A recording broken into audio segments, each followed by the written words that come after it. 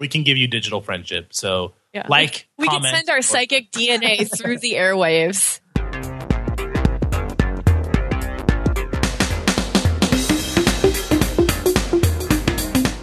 Hello, everyone, and welcome to Irenicast, the weekly podcast dedicated to conversations on faith and culture.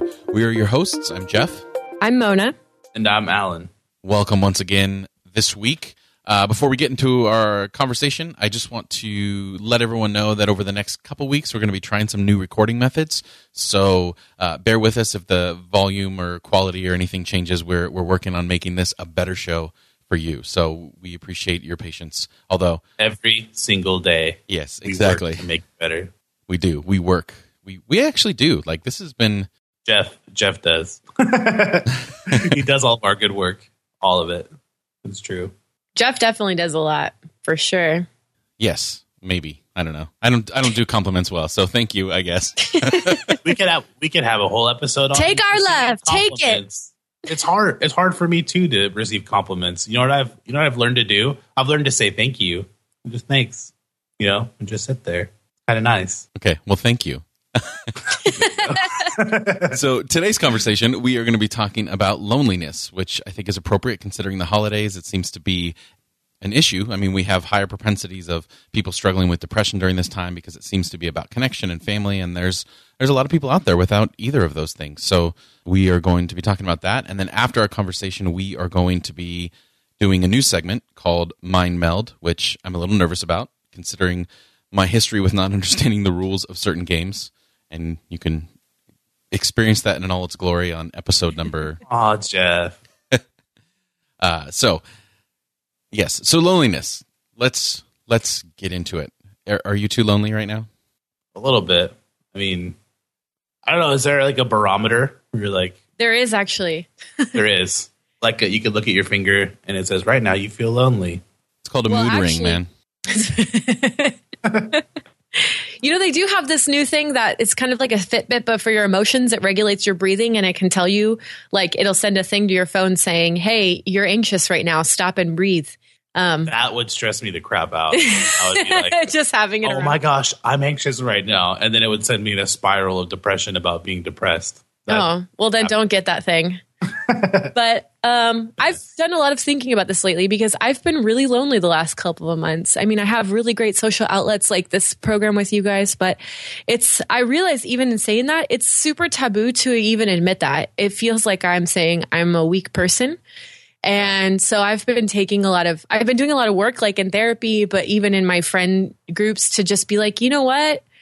I'm not doing so well. And just, asking for help and advice, and even the experience of admitting that is actually really helpful against loneliness because it makes you feel more connected and vulnerable and intimate with people. So it's kind of an interesting thing that like one of the steps to not being lonely is to admit you're lonely, Yeah, absolutely. That's like the psychological process of externalizing something. When you're dealing with something that's hard or is affecting you, to be able to talk about it is to be able to say, that's not necessarily me. You know what I mean? I'm dealing with loneliness. Loneliness is not my identity. It's not who I am. So that helps a lot. I think it's really interesting. Like, why is it taboo? Why do people not admit that they're lonely because they don't want to look weak? Is it because everybody else is struggling with like intimacy issues, and the moment you see someone who's admitting they're weak, they might need you more, and you don't have any more to give because you don't have anybody else like giving to you and connecting with you?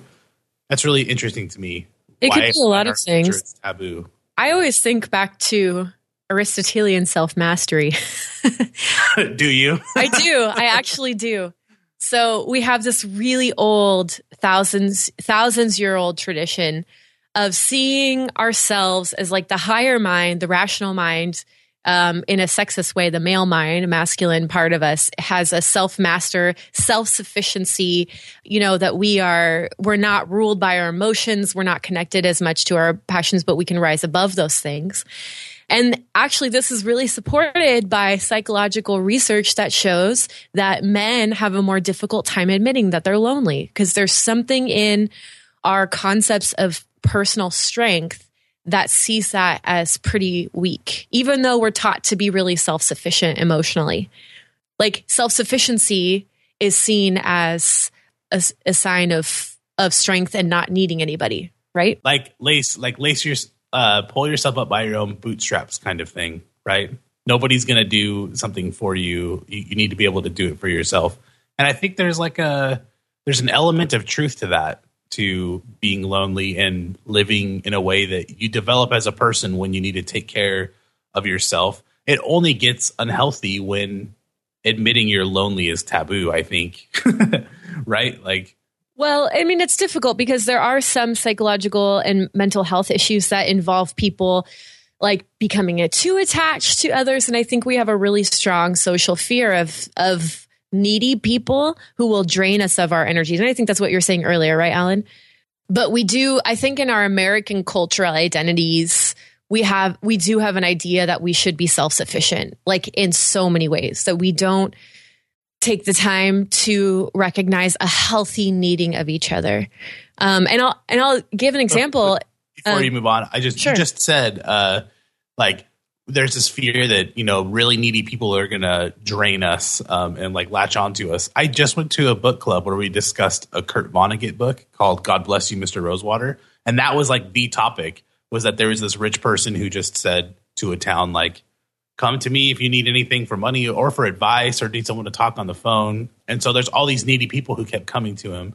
And his experiment was that any human being can use like an insane amount of uncritical love. We all can use uncritical love from other people. And so what happens in a society is when we're all lacking uncritical love from our friends and our neighbors and our coworkers, like when we find someone who offers that, sometimes we bleed them dry, right? And like put them up on a cross or something, because they are the ones that we see that we need that from. They remind us of our need, and they remind us of like how harsh society is. That how many people do we know in our lives that are just willing to love us and be intimate with us without like judging whether our needs are appropriate or not, And a little bit, we mentioned it earlier. It's a two-way street. If someone was offering that, my personality type, I don't know if I'd always take it, even if I wanted to. Like, I don't know what it is. Like, I'm a reserved person in general, as far as like who I tell things about what I'm thinking and what I'm feeling. And there has to be like a long history of trust before I get to a place where I'm like, yeah, I'll take you up on that. Let's go chat. You know what I mean? So I think part of it is too, is that for certain personality types like myself, loneliness is a little bit self-inflicted in the sense that we don't always take opportunities to... It's a defense mechanism for you? Well, without getting into my psychological history... Is that what we're doing on this episode? Well, that may be what it ends up being. But, for me, it has a lot to do with certain family things and how I was raised and different... I'm having air quotes in the air, values that I've been instilled with as far as like privacy and all that kind of stuff. But aside from all that, I think it's just, there's a vulnerability to that. Like it's vulnerable being lonely, and then it's even more vulnerable admitting that you're lonely. Like you were talking about earlier, Mona, like that. Like I don't know why would I want to say that? Because I remember feeling. I'd never really felt lonely during the holidays until a couple years ago when at the previous church that I was a youth pastor at, we had this convention that happened every Thanksgiving weekend where we'd have Thanksgiving and then wake up really early, take a bus and go down to Southern California for the weekend and have this big convention where there's all these people. And I was in youth pastor mode, putting out this fire, hanging out with this student, just having a good time. And it was tiring, but it was great. But then that first year, I was excited about not having that, and it was a great first year because my wife had the weekend off for work. Alan, you and your wife were up, and we were having a good time. And then the following year, I had a quick Thanksgiving dinner, and my wife didn't get that time off of work. And then I went from I eased into this place where for the whole Thanksgiving weekend, it was just me, and I was just wow. I don't know what to do, and I found myself just feeling extremely lonely and sad. It just I'm just gonna drown my sorrows in some donuts and Minecraft. You know what I mean? It was this very strange thing, and I wasn't at a place where I was like, And it was especially the holidays, because I feel like, well, if I push myself, which sometimes I'm able to do more and more as I kind of get through, but if I push myself to call someone and hang out, I resisted that urge because it was the holidays, because I didn't want to impose on whatever anyone else was having. So it was a really weird, like, foreign place to be for me. Yeah, if you haven't experienced loneliness a lot in your life and then all of a sudden you experience a lot of it, it can be really disorienting. And, I want to talk about just the health risks, or like what's involved with experiencing loneliness. And then also the fact that there's actually two types of loneliness or isolation that contribute to these things. Before we get into some of the technical things, Sure. just to kind of bounce off that, to kind of keep with that story, I wonder if it wasn't that I had always had that propensity to be lonely, and I just found ways on a consistent basis to distract myself from it. That's what it sounded like to me, is that sometimes, especially in leadership, like I was talking to you before that transition happened, and it's easy not to feel lonely when there's so many people around you and you've got so much activity going on. And there's actually people who argue, like Sherry Turkle from MIT, that technology and social media contributes to our loneliness because it's like this surrogate for intimacy that we feel like we're connected with all these people, but it's not doing for us what relationships once did. So I think being distracted, I don't have to feel what I'm actually feeling. And not only that, but for me during that particular time, I was in a church and career context where I had been changing, and I already felt lonely in my political views, in my theological views, and really no avenue. It was like I was this other person that no one else could really know about for fear of everything that was going on. So I was feeling more and more isolated in all these other different ways, and it was kind of this progression that I didn't realize was happening at the moment. But I don't know. There's a lot of avenues we can explore, but there's social isolation and emotional isolation. Psychologists distinguish between the two.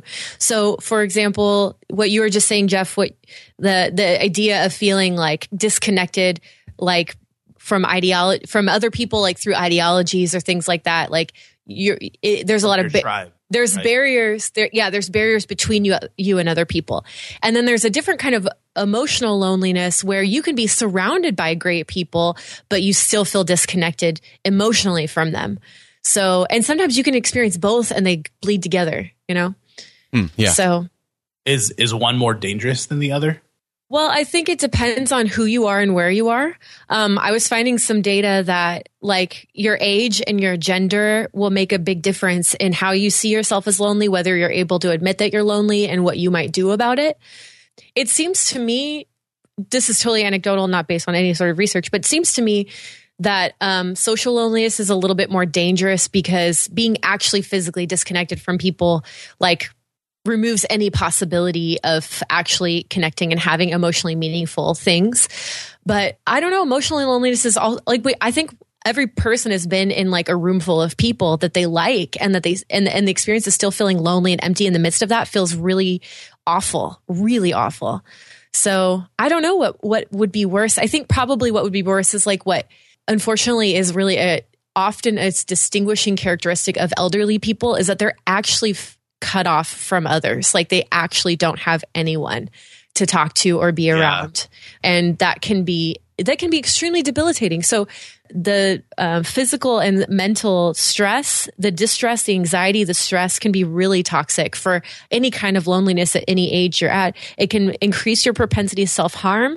It can increase your anger toward other people. It can reduce your quality of social interaction. It can reduce your ability to sleep, which messes up your chemical and hormonal imbalances. So it can just send you into a slow downward spiral that gets harder and harder and harder to get out of.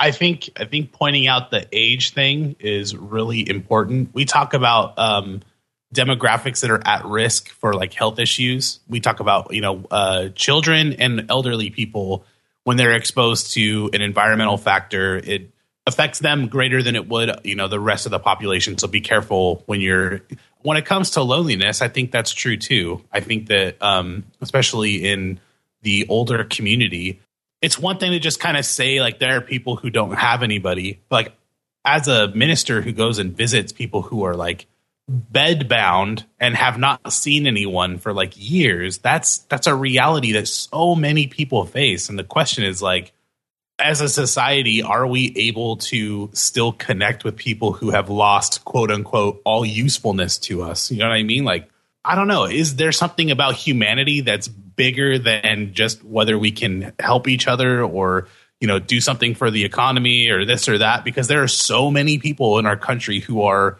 just like tragically lonely. If you want to talk about it as a health risk, it's like an epidemic for some of the older communities that we have. Yeah, absolutely. And it's bad for their health, and I think it's bad for ours. You know, it's interesting that you say the usefulness thing in particular. I've been doing some research and some writing in the work of Adam Smith, the founder of modern capitalism in like the late 1700s. And he actually writes that like wealth brings sympathy and fellow feeling and love from other people. So even though he was a really staunch Calvinist, he couldn't come out and say, well, wealth is like inherently godly. But he did say that like when you're wealthier, you have something to contribute to society. People think about you more kindly and you experience like the love of God in your life more versus being poor and not having I guess he didn't say usefulness, but that's how you can interpret it. Being poor like makes you hidden and isolated and not thought of. So it's better to be wealthy and have a usefulness because you'll have more. He actually uses the phrase fellow feeling. Other people will feel and treat you more kindly. So that's awful, right? Like, it's so weird that like theologically goes against everything that I've been taught and what I believe. It's not very biblical, actually. It's not. No. It's not Christian, even remotely. But it's sad to say, though, that's true. It's true. But it's true. Not to get too off topic, but it's sort of a self-fulfilling prophecy. It's true if you adopt a capitalistic society. It has become true. You're right. It has become true. Yeah. Yes. So that's what I meant. Well, and I think there's a lot of, going back to the conversation around the elderly, I've done a little bit of visiting too, like through different groups and stuff. And, you know, there's a lot of, I think, misunderstanding of what the experience of being elderly might be like. Not that I know personally, but just like, you know, there's some horrible stereotypes about elderly people that, you know, there's smells and conversations patterns that are untenable. You know, like there's different sensory experiences when you go to a assisted living home or you work with elderly people that are just not desirable, and therefore people tend to stay away. But if you understand that someone is physically incapacitated to the extent that it's difficult for them to bathe at a regular basis, or they might not have money to buy new clothes or wash their clothes as often, you know, like I know I'm going to a really extreme stereotype, but I think without seeking understanding, we allow those little things to keep us away from connecting with others who do need friends in this day, you know? Yeah, because it is work, like on our end. Yeah. Like I think that's the people willing to put the work in. Because whether it's someone who's elderly who requires a lot of care, or whether it's just someone who is socially awkward or doesn't have a certain amount of social skills and does like we talked about a little bit before, that does like suck away every moment of your attention and energy and strength that you have. Like, and I think especially during the holidays, during the time like this, when we're already putting all this effort into, you know, cooking and decorating and planning and shopping and all that kind of stuff, and then on top of that, having to feel like, you know, not to say that we shouldn't do it, but that's why I think that's important of community and connection, is that it seems like it gets put on the shoulders of one person, and then that drains their energy, and then it kind of is this effect as opposed to more of like a communal effort in creating connection. Yeah. I think it boils down to priorities for me, as far as if you're going to look at it from the community standpoint. Like the experience of putting up a tree or of having a happy Christmas, like we're all going to have a happy Christmas, is more important than the intimacy that's being built between individuals in the community. Yeah. Like, of course, it's a balancing act. Of course, someone has to clean. Of course, someone has to do this. People have to contribute. And there's things to do other than just building intimacy between us. But like, I feel like people are devalued. I feel like people have been objectified. And in our lives, the reason, you know, this small thing, like you said, some sort of factor when we go visit an assisted living home keeps us away, is that we're actually looking for something small to turn us away, because it's like it's hard. We are objectified, and it's hard to step out of that and to stop objectifying other people, because it can be draining at first. But in my experience, when when you seek consciously to build intimacy with other people, and maybe this is just my personality as someone who's refreshed by extroversion, like when you seek to build intimacy, it's healthy for yourself. Like I don't know what religious figure said this. Maybe you can help me out, but like when you take care of other people, you're really taking care of yourself. I do believe that. I do believe there's an element of truth in that thought. Yeah. So I want to offer a mental picture that my therapist gave me, so I'll give them credit. We were talking about the experience of feeling emotionally isolated and feeling kind of constantly hungry. Like we put it in terms of hunger. She put it in terms of hunger. That when you've gone for long periods of time without feeling fulfilled by your social interactions, you meet people who want to start connecting with you, and they're just giving you single grapes to subsist on, right? And it might be totally appropriate for them in that time and where your relationship's at to be giving you single grapes, like building up to more meaningful types of connection. But when you've been starving for so long, like it's actually, it can incite a physical kind of anger. Like, I'm so hungry. I don't want just grapes with you. I want something more, take that as well. But so it's hard not to get mad at that person or to glom onto them and be like, feed me, because I'm so hungry for connection. And so I've been working on that personally. Like when I feel myself getting anxious around social interactions, to be like, okay, it's not this person's fault that I've been really hungry. That's good. I have to learn the process of getting to know someone, building trust, kind of like you said, Jeff, building trust, building intimacy, building connection. But all of that takes time. And when you do meet somebody, like you said, Alan, that wants to give you like basically the equivalent of more like steak and potatoes kind of love and attention, it's really hard not to be like, oh my God, I'm totally and completely in love with you, you know? For sure. And that's not appropriate in a lot of cases. Mm-hmm. Like this is why a lot of people fall in love with their therapists or in love with their ministers or in love with their doctors or in love with their caregivers, because someone finally comes along and gives them the care that they've been longing for years. And you just can't help but emotionally respond to that. Yeah. Because we can't not feel lonely. We have to. It just sucks. Like you can't choose to not feel that way. It just is part of the human experience.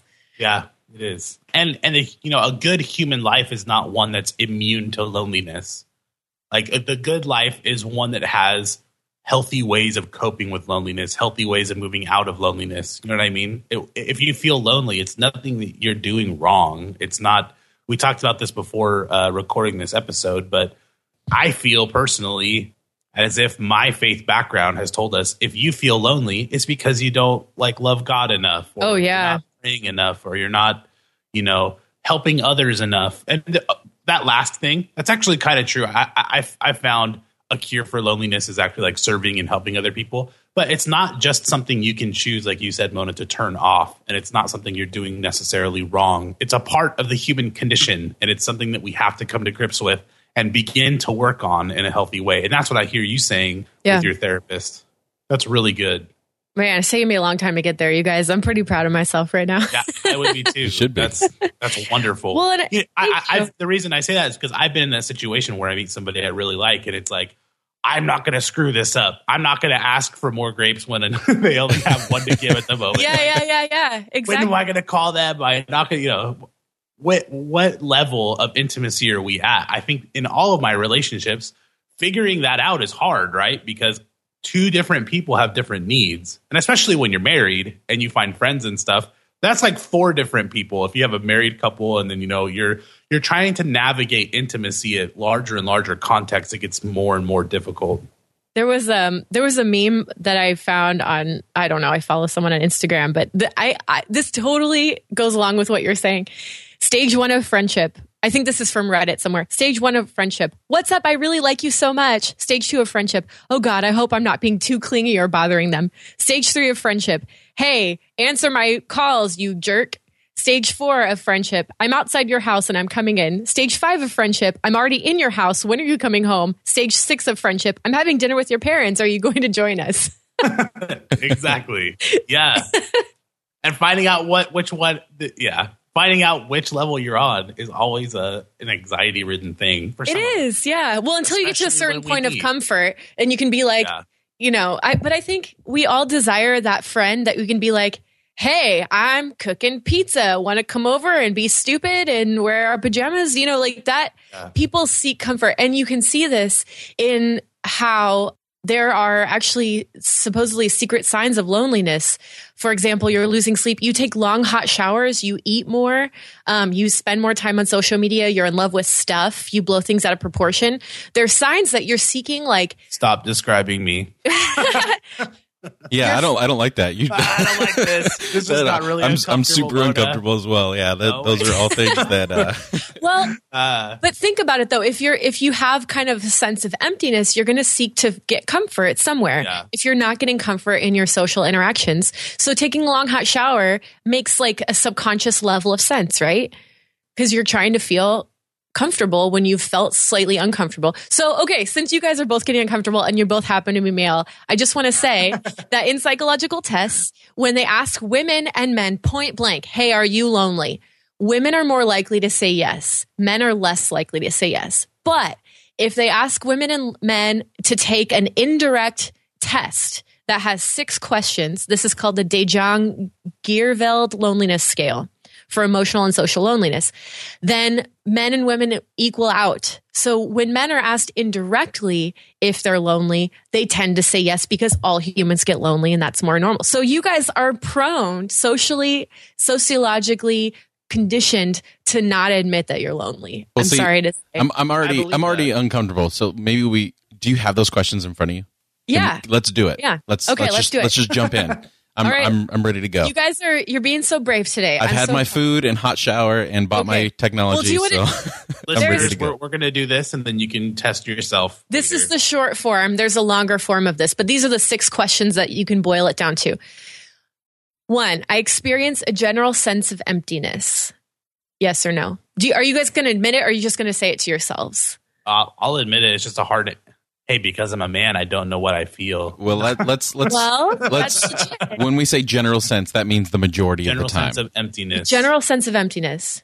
Yeah, the question is it a majority of the time? Because on a scale of like 1 You're to 10, overthinking it, man. Just yes or no. But that's my probably no. Wait, Alan is overthinking something? No. I would give that question a 2 on a scale of 10. I would say like 15% so probably of the time. No. Below 5 is then no.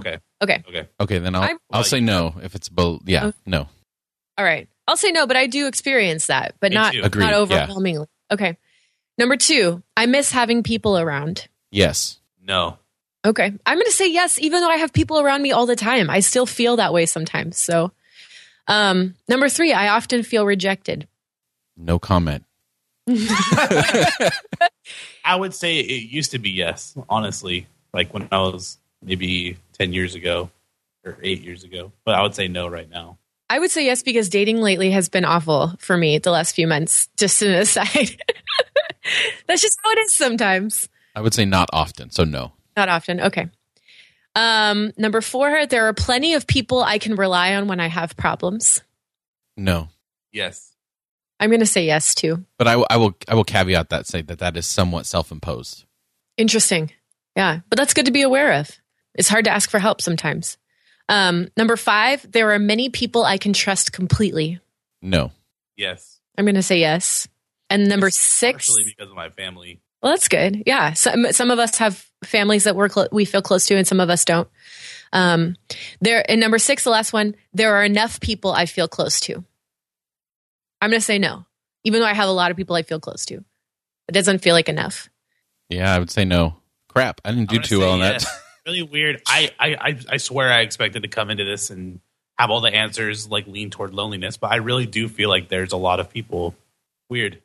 I think if I took this test 5 years ago, it'd be the complete opposite. Well, 5 or 6 years ago. Yeah, and I think we go through seasons of our lives that feel more lonely than others. And I did pretty well on this test, I think, overall. I feel like I have a lot of people that I can connect with, but I still feel the experience of lonely. So I think I probably am on the emotional loneliness side rather than the social isolation side.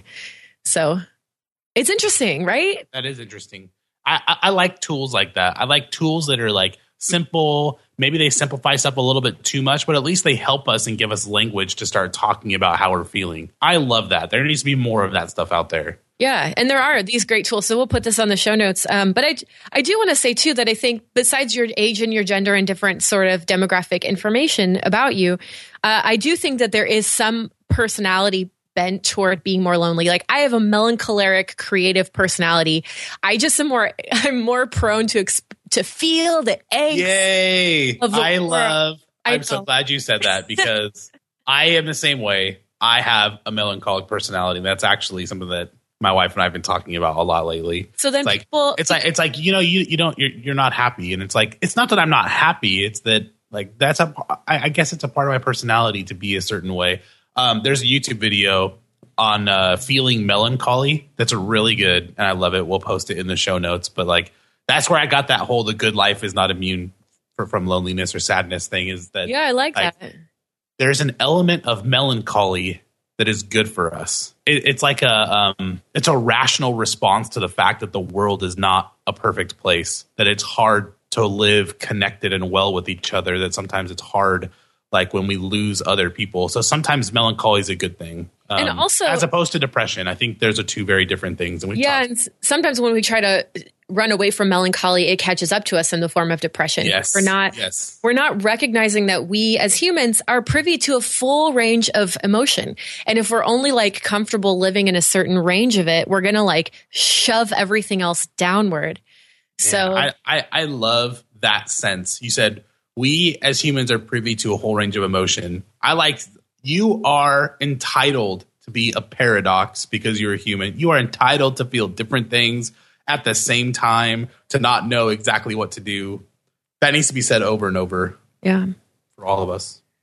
And then if you're a more self-sufficient, like maybe action-oriented person, you might be less prone to feel loneliness. Because I do know people who are really introverted and they express that they're incredibly comfortable being alone a lot and they like it. And I never would want to second guess that.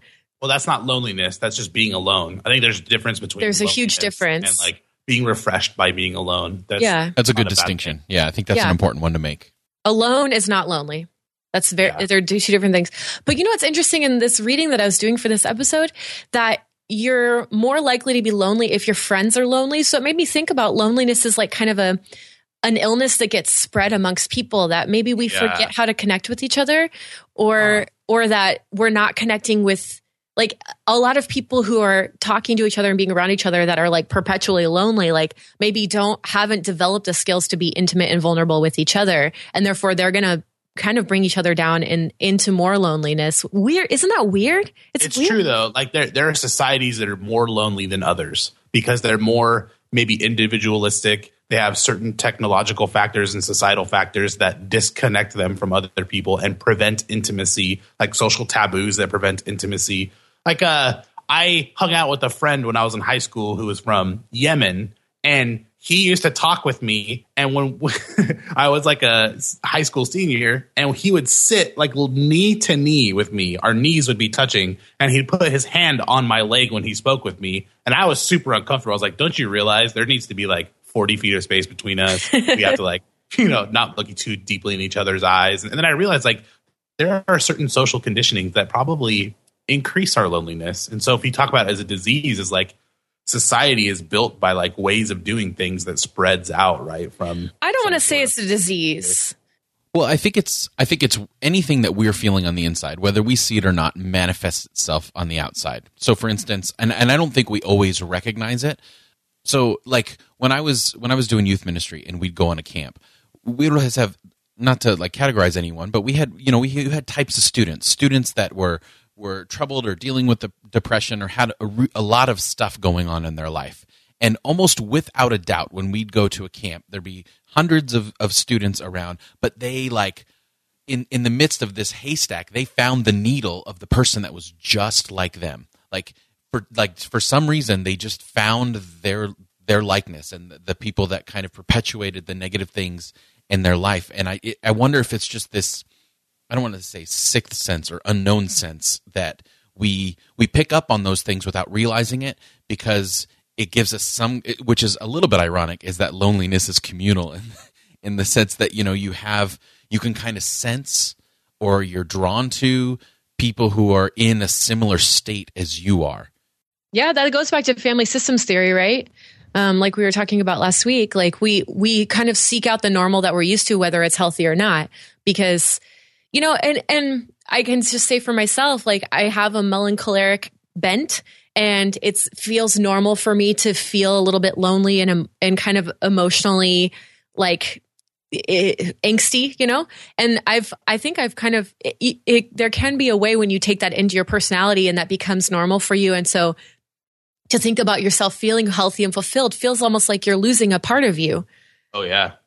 Yeah. And that feels threatening. So I tend to on depression. That was actually what came up. The person who came on and spoke with us, Dylan, talked about how losing your depression feels like losing yourself. Like taking steps to move out of it can feel very threatening because you don't know who you are necessarily apart from it.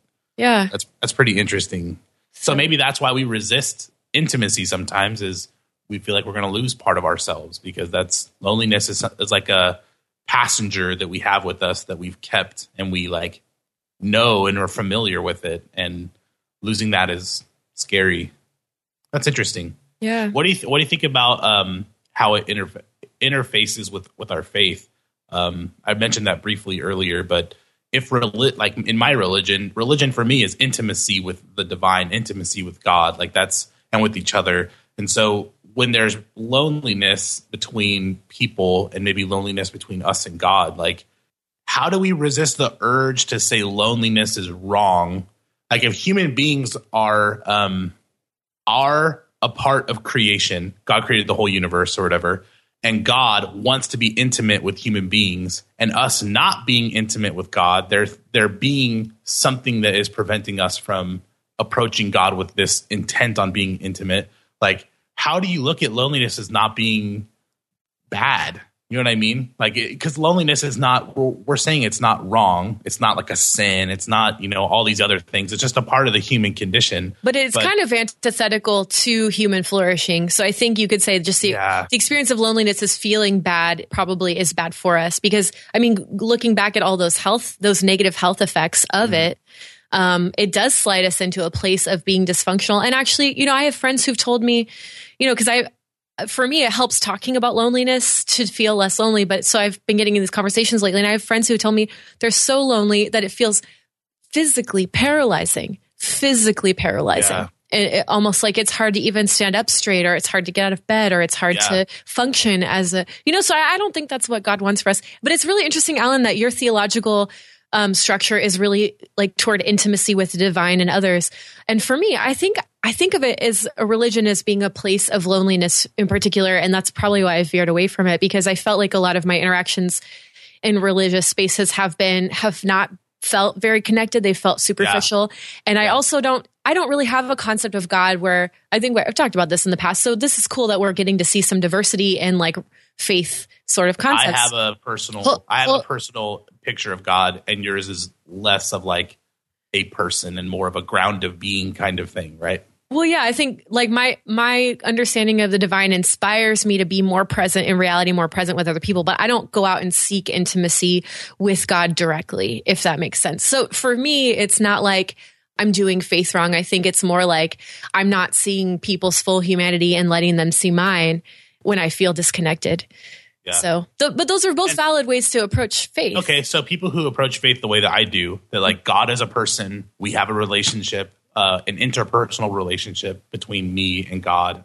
It's tough sometimes when you're dealing with loneliness with other people to not have that spill over into my relationship with God. Like if I'm used to rejection or used to being lonely, like that sometimes affects how I look at God and how God and I interact. But I would never want to say to a congregation, like, you're supposed to, never feel lonely and you're supposed to connect with God on it.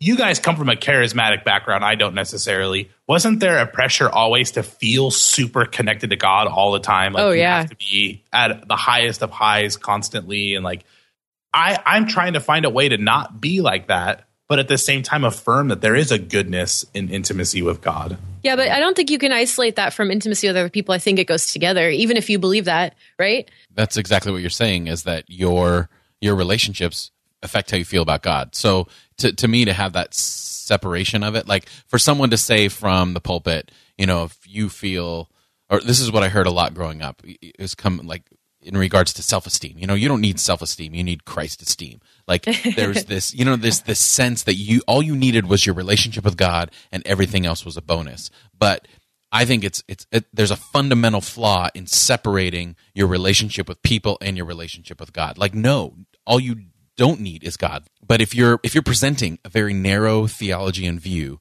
and saying this is the only way to approach this, then you are including and isolating at the same time. You're including and making someone who agrees with you a part of that system, and anyone who disagrees with you or doesn't even necessarily disagrees with you but isn't sure yet whether they agree with you, then you're isolating and you're creating loneliness in that.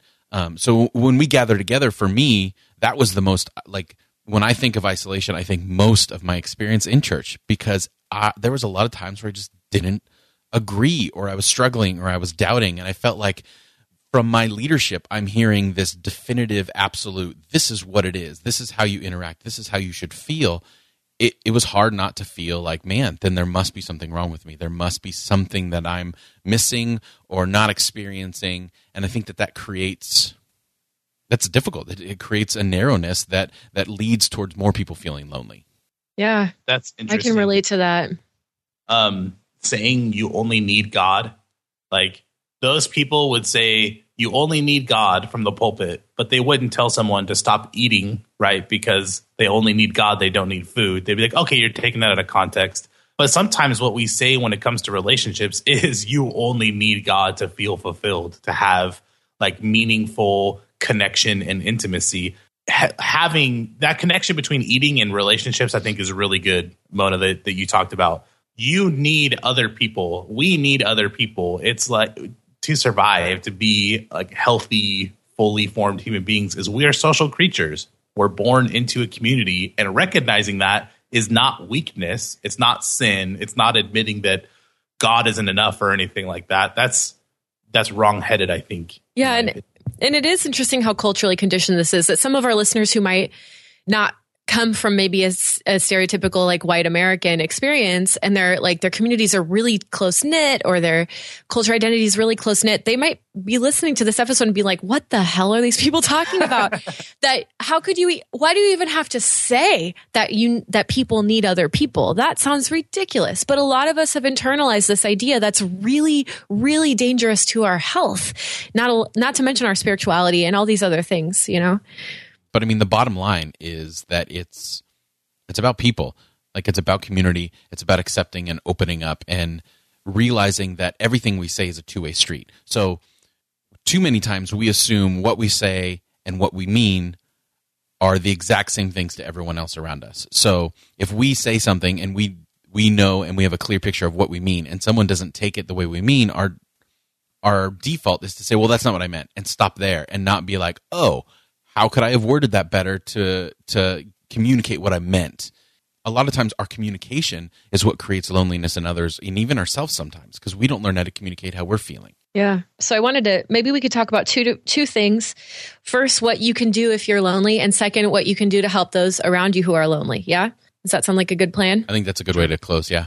Okay, so I found a great article that talks about mistakes lonely people often make. And this rang so true for me in so many ways. So I found it helpful. There were 6 things that they talked about. First, lonely people hide. So stop hiding is the first thing. Start talking about this. Start coming out into the open. Stop considering talking about loneliness a taboo. Second of all, stop distracting yourself with all of this crap that we often distract ourselves with, whether that's food or TV or social media. Like, stop thinking that doing that is going to solve the problem of being lonely, because clearly it's not helping you. So stop doing that and try to create other patterns. 3, being comfortable in a rut. Of course, we talked about this earlier. A lot of times we think of that that it becomes a place of comfort to be lonely, and we want to keep being lonely because it feels like part of us. But maybe using our imaginations to stretch into different ways of being, and like finding different identities besides what we've known. And the last 3 I found exceptionally helpful. First, number 4, stop expecting others to take initiation. to take an initiative in hanging out with you. Like, go out and find people. Go out and ask someone to coffee. Like, just go do it. And don't sit around moping that no one's asked you to hang out. Go make the first move. And if that person doesn't respond, then find someone else. Number 5, don't think that you have to be likable and interesting all the time to be worthy of friends. This is really hard for me in particular. Going back to experiences even of my own growing up, where I had some critical people in my life that should have been there for me and they weren't. And so I feel this constant pressure to be interesting enough to win affection and attention. That's not true. Find people who are willing to be with you in the mundane times and the mundane parts of yourself. And then finally, a lot of people who experience regular loneliness, they actually develop a distaste for being around people. And a lot of times it springs from a perfectionism or a sort of snobbiness that they don't want to be around people unless those people are interesting. And, you know, I don't know, it's like a kind of sexy, like, not dating wise, but just like it's a illustrative sort of friendship. So like you're a waste of my time unless you're value you more than myself. You're interesting or important, or you can get me somewhere, or, you know, like we have to stop being picky as much, or for some of us, you know, and say, you know what, the person who's willing to be your friend is a good friend, you know? Yeah. It doesn't matter. Like, we have to get away from this idea of like social utility and that people are only as valuable as like what they can contribute to the economy or to our person or self-worth. Like it just focus on actually connecting with people, looking them in the eye and being present with them, and stop thinking about all the other stuff that we put pressure on ourselves to think about. That was exceptionally helpful for me. Those are great. And if you're anxious because you don't know if someone's giving you that grape and you want more and you don't know if they have more and you're worried and you value, like you feel lonely because you value other people and for some reason you just can't connect with them, like lean into that.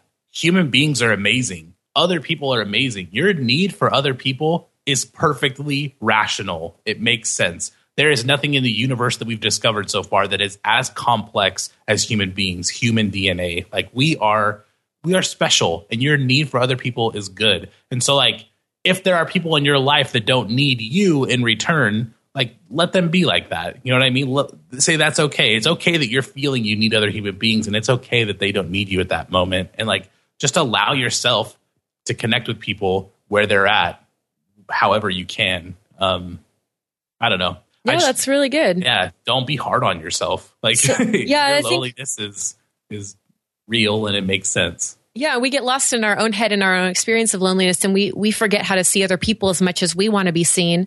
And so just like you said, Alan, like being amazed by other people, like remember that other people are interesting and fascinating. Their ideas are interesting and fascinating. Like look in their eyes and listen to them and be curious. Be curious. Yeah. Well, I have nothing to add. Those are all fantastic points. And as soon as we finish recording here, I'm going to go distract myself and avoid self-reflection. And forget this whole conversation. That's right. But obviously, there's a lot to go through, and I think those are all really good things.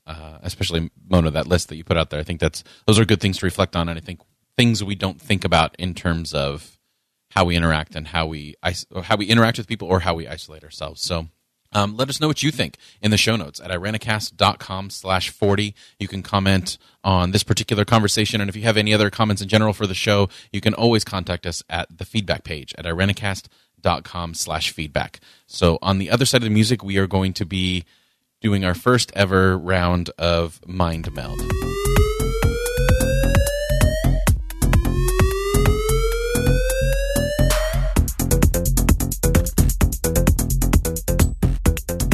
So this is called Mind Meld, and this is something that actually Mona and Alan mind melded on in coming up with this idea. So I'm going to let one of you two explain it because I'm in the midst of a learning curve.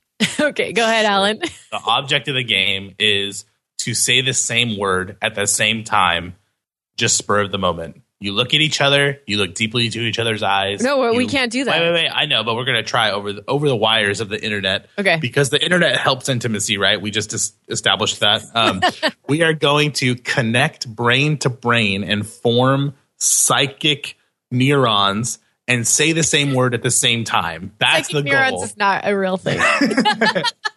Yeah. And so basically you'll say two words, and then you take the two words that were just said, and you're going to try to arrive at a third. For instance, if you said, you said this earlier, desk and coffee mug, and one person said desk, one person said coffee mug, their next word they might both say would be like tea. Coaster or tea. Yeah, something that has to do with those two things. But sometimes you don't have a connection between those two words, so you just say something that's related to them. So it's basically try to find a logical thread. Yeah. Yes. All right, so let's put a limit on this since it could go long. So let's say no more than 10 words, or is that too much? 7 is the perfect number. 7. Okay. Let's do 7 is the biblical number. Let's keep it godly. 1 is the loneliest number. That's true. Hey, that's about our episode. Wow. All right, so I'm going to let you two do the first round. All right, ready? Are we going to pair up like that? Is that how we're going to do it? Yeah. Okay. Yeah. Go for it. Ready? All right, I'm ready. 1, 2, 3. Blood. Bear and blood. Okay. 1, 2, 3. Paw. Rug. Oh. Paw and rug. Rug. Yeah. Mm. Okay, ready? 1, 2. I'm not ready. Okay. Okay, I'm ready. 1, 1. 2, 3. Porridge. Fireplace. Oh, I almost said fireplace. No. Dang it. Wait, you almost did? I almost did. I promise you. Fireplace and porridge. Yeah. Okay. Okay. 1, 2, 3. Microwave.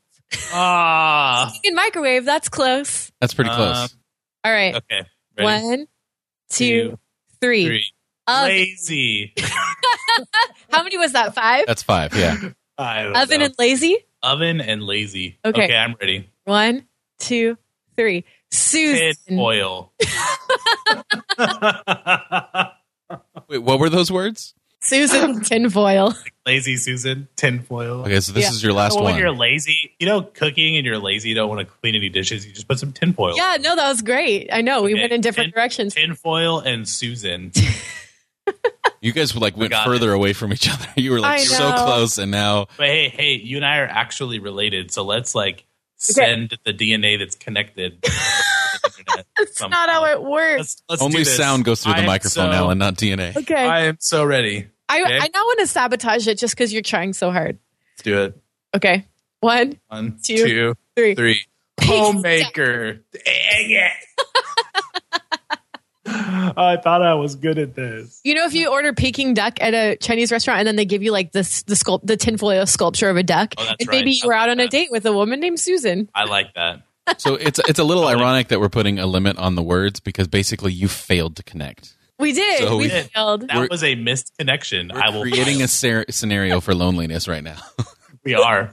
But the attempt, the attempt is the beauty of the process of not being lonely. It's not that you have to be perfect; it's that you try. It's It's not the destination. It's the journey. Journey. Thank you. All right. How about you two? You too. No. Mind meld. We did it. We did it. You did it on the 8th one. Very nice. We did it. No, you two go. Go for it. Jeff, you got the hang of it? Okay, I think so. But if I don't, then it'll just be more entertaining, right? Brother-in-law to brother-in-law. Let's do this. All right. So, okay, wait. What if? Because when I was listening to the round that you two had, you got to a place where I feel like when you got to rug and fireplace, you could have gone back to bear. Like, can you say the same word twice? No, you have to say a different word. Okay, that's good. That's a good clarification. All right. Okay. I think I'm ready. Okay, 1, 2, 3. Scissors. Cheese and scissors. You cut the cheese. We got this, Jeff. You ready? Okay. Wait. So it has to be a word, not a phrase, right? So cut the cheese wouldn't work. Okay. Just a word. Okay. Think about it. Man. Well, we don't think alike. Okay. Anyway, go ahead. We don't. I'm going to think like you. I'm thinking like you. Let's do this. 1, 2, 3. Countertop. We had it. Wait, what did you say? Fart. He said like cutting the cheese. Alan actually made a poop reference. I know. That's a little bit ironic that I you said I was went. going to step outside of myself for a You moment. certainly did. You went with the juvenile joke about poop and bodily functions, and I went with the culinary response. Wait, so we have to scissors come and up. Yeah, we have to come up with art and countertop. Oh somehow. man, that's a hard one. Oh wow, that is okay. Go ahead. Okay, 3, 2, 1. Thanksgiving. Thanksgiving beans. Okay, ready? 3, 2, 1. Side dish. Stuffing. Wait, what'd you say? I said side dish. Stuffing. Stuffing and what? Side dish. Like side dish like a and side. stuffing. Side Okay. and stuffing. Okay, That's really close. That's like the same thing. All right, it's very close. you ready? Oh man. Okay. 3, 2, 1. Bread. Turkey. Turkey is not a side Turkey dish. and bread. Here we go. You ready, Jeff? I think we got this, man. Okay, I think so. 3, 2, 1. Butter. Sandwich. Dang it. Turkey and bread. Did you say butter? I didn't say butter. Butterball turkey. Butterball turkey. Oh, and you butter your bread. Okay, it does work. Butter and sandwich. Okay. Man. See, I was thinking about preparing food, and you were thinking about eating food. I was putting bread and turkey together, and what do you Yeah, I get? think you guys have one more. Literally a sandwich. I think this is Okay. the last one. I lost track. This is the last Wait, one. so what are the two? Bread, sandwich, butter. and butter? Sandwich and butter, man. Okay. 3, 2, 1. Grilled Food. cheese. It's all food. But sandwich is the same. Like I would have gone with a specific sandwich, but you said can the drill same it thing down. twice, right?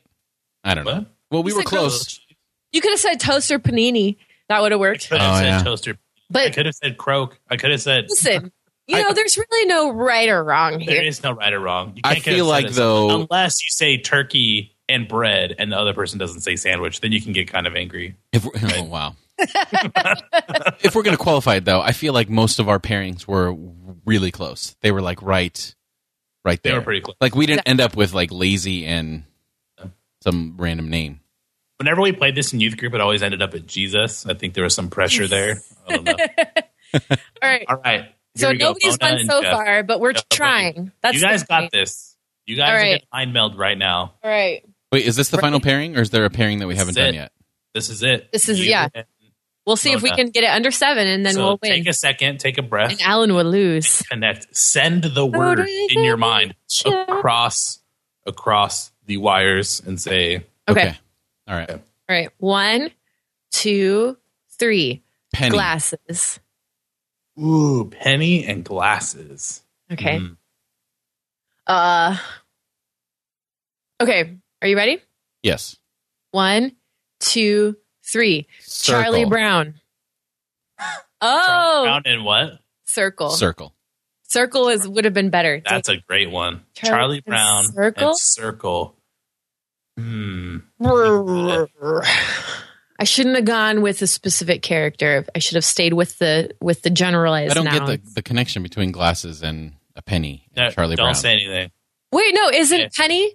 You can't From- talk it out. Yeah, you can. Sure, you can. Here we go. You ready? That's No. true. There was a Penny, character named Penny from who Charlie had- Brown has glasses. Okay. Yeah. Yeah. Okay, here we go. Charlie Brown and Circle. Okay. I don't know. I have no ideas. Ready? I'm going to count down. Okay. 3, 2, 1. Head. Abraham Lincoln. Head and Abraham Lincoln. Oh, Okay. man. So we could just go back Come to on, Penny guys. right now. I know, but you can't. So come on, guys. I'm going to count down from 3. Okay. You got this. All right. Got this. We're all 3 thinking the same thing right now. I hope so. I I doubt hope it. so. Okay, 3, ready? 2, 1. President. Washington, D.C. Okay. I was thinking Top Hat, but You're I'm not playing. playing. See how I Wait, answered myself? we did President of Washington, D.C.? Okay. I think we got this, Jeff. Are you ready? Yes. 1, 2, 3. White House. White House. Yes! Yay! Oh my gosh. Oh my God. That was great. How many was that in? I think 5? That's pretty damn good. Yeah, that is good. Five is like that's the gold standard for this game. It is, yeah. And it's your first time playing, Jeff. Great job. Go team. All right. Well, that was good. I think that's one we can bring back. I think I felt pretty comfortable with that one. Not that it matters whether I feel comfortable. Now that you feel comfortable, we'll bring it back. Maybe that's the reason not to bring it back, because listen, I needed something to make me feel comfortable after that loneliness conversation. I have a lot to think about. I feel better now. Me too. I know. I need to talk to my therapist. You don't need a therapist anymore. You have Irenicast. Oh. Wow. You should not say that over the internet. Yeah. I don't want to be liable for that. In any way, we are not We're going to psychologists. start getting sued. You need help. We can't give you help. We cannot help you. We can give you digital friendship. So, Yeah. We can comment, send our psychic DNA through the airwaves, in the words of Alan. Post something on our Facebook page, and we will like it, and you'll be our friends forever. Yeah, actually, maybe that should be the challenge this week. Everyone who is lonely, raise your hand. You have to say it publicly. You have to come out and say it. No. You don't have to do it, but we encourage you. I'll do it. I'll be like, hey, guys, this is Mona, and I am lonely. And everyone will be like, hi, Mona. Well, I think that'll do it for us this week. If you want to support the show and you like what you hear, you can go to iTunes and Stitcher to rate, review, and subscribe. We really appreciate your ratings and reviews. Also, if you have any questions or feedback in general for the show, go to irenicast.com/feedback. So for this week, I'm Jeff. I'm Mona. And I'm Alan. Thanks for joining the conversation.